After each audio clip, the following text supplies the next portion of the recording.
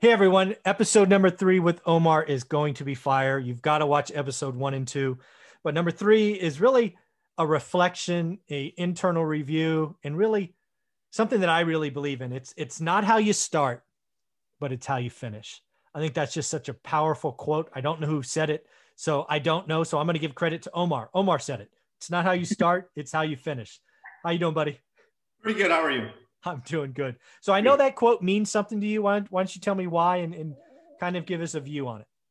Okay, so guys, you know what? All of us are in different levels in our businesses. Whether you're working a 9 to 5, whether you're a wholesaler, whether you're an agent, whether you're barely starting in your business, and then you see everybody else doing so much more, and they're so much more successful than you because they've been doing it longer. But there's one thing I will tell you. It doesn't matter how you start. Granted, we all want to start great. We all want to have that momentum going into this new year. And I'm speaking to everyone that's obviously in 2021 now. It's a brand new year. And if you weren't doing a lot of business beforehand, right now is a clean slate. So start. So when I say that it doesn't matter how you start, it's how you finish, is because it takes a while to get yourself going, right, in your year. And for me, this is one thing that I will tell you guys about this and how I see it is, if you pay attention to everybody else in what their success is, it's going to take you away from what you need to do. Okay. You got to stay in your lane. Focus on what you need to do, what you need to accomplish. If you want to go get one rental this year, one, okay? Most people don't have a rental. Think about that. So if your one rental is your goal, then you probably are doing better than 90% of people because they don't have rentals. Yeah. So the aspect of it doesn't matter how long. Imagine if you make no money all of 2021. Okay.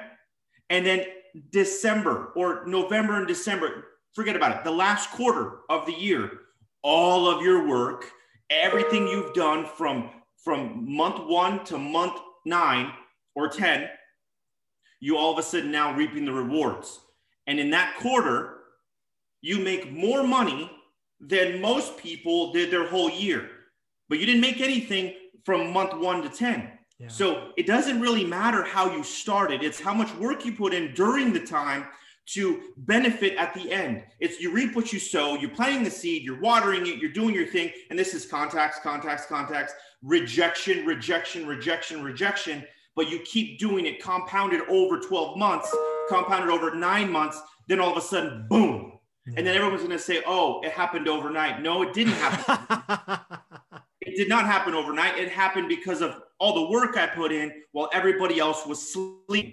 Everybody else they were successful. They're spending money. They're doing their thing, and you're seeing it all, but you're so laser focused. So when you're month 1 to 10, all that's compounded, and then boom, you explode. You make $300,000 in your last quarter. Yeah. That's happened so many times in my business where other people were more successful, but I kept moving the needle forward every single day.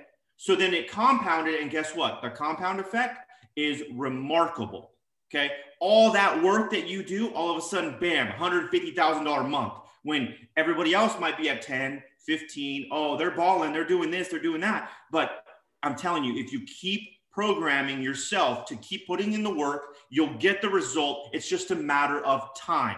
Yeah. That's all. Yeah, I got to tell you, there's some magic in that. And again, I've been lucky enough in my career to work with, lead multiple, it's probably close to 100 people. I never added it up, but I bet you it's really close to 100 people that made $1 million in a year. $1 million, 7 figures in a year. And I can tell you, one of the traits that all of them had is they never worried about anybody else. They weren't scoreboard watching. They weren't going on social media and watching the flash from others. They all stayed in their lane. Huge. Yeah. Yep. All of them. And oh, by the way, I would, we would have what was called QBRs, quarterly business reviews. And let's just say quarterly business reviews in a software sales environment, you get a sixth sense. Who's lying? Because you can fake it, right? We have complex sales cycles and they're 180 days, 200 days long. And if you know the right words and soft commit and upside and, blah, blah, blah, pipeline, you could fake it pretty well. Okay. But it is really obvious after doing it for years who is staying in their lane and who is just changing their numbers because they're getting outrun by somebody else. Because again, right, I'm in a team environment. You got 10 people. Everybody has 5 accounts. Everybody has a $4 million goal. And there's always a couple of people on the team that are killing it, doing the work. And then you have a couple of people in the middle that are trying. And then you have the people that are pretending. They're just changing their bullshit numbers so that they can look like the guy in the first place, but they're not doing the work. And it is so obvious when you ask like 4 questions. I'm like, do you want me to fire you? Why are you lying? You think I'm an idiot or something? You're not doing the work. Do the work, folks. That's why my life is lived in 13-week chunks. It's because of that. Because again, do I always hit my goals? No, I've been doing my weekly show for, 60 weeks now. And I don't think I've hit every goal ever, but you go over a month or you go over 6 weeks, I hit them all. Right. So just get after it. Stay in your lane. I would tell you, if you could get off social media, meaning don't do the whole look at the other people's stuff, right? If you're going to social media to learn and find your market and all that, great. But don't go, oh my God, Michael bought another rental. Well, shit, I've been doing this 20 years. Stop, don't compare to me, right? Go get your first one. Stay in your lane. What should you do? You should look at your market, run your numbers, network, all of those things I talk about all the time. So, yeah, that's funny. You should mention this is because all of us always look at everyone else. Yeah. And that's just our nature, right? Because you want to see what the next person's doing. You want to know what they're up to. You want to see what kind of shiny new object, even though we shouldn't be focusing on a shiny new object, it's there. And you kind of wonder like, hey, is there a quicker way? Is there a faster way? And I will tell you that, you know what, there might be, but it's not in your realm. Okay. Yeah. And I'm guilty of it. I think everybody is, and you kind of start going, not trying to see what somebody else is doing, but you're like, hey, I wonder if I can implement. There's a difference. Oh, for sure. Seeing it and wanting to be that person or implement some of the ideas that they're saying. That's a different story. Oh, totally. Okay. Yeah. Again, the reason we have quarterly business reviews in software and lots of other tech businesses is because we are looking for that new thing that's working. And it often comes from the couple of people up front.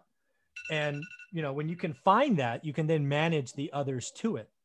But that's very different, right? You're managing a blocking and tackling or a play, as we used to say, not looking at the new 7 Series BMW or the new Porsche in the driveway, right? Don't do that. You have a job, you have goals, stay in your lane, go to work. And that's it. Michael, you hit it on the head. Stay in your lane, go to work. And let me add something. Just because somebody has a nice car, a truck, whatever, a Porsche, you said it, they probably have, and I'm going to say for the most people, they probably have rentals that pay for it. Okay. Well, I would hope so. and the ones that don't have them, well, I mean, to each their own. Yeah. But there's so many shiny objects out there. If you focus on staying in your lane, and remember, it doesn't matter how you start.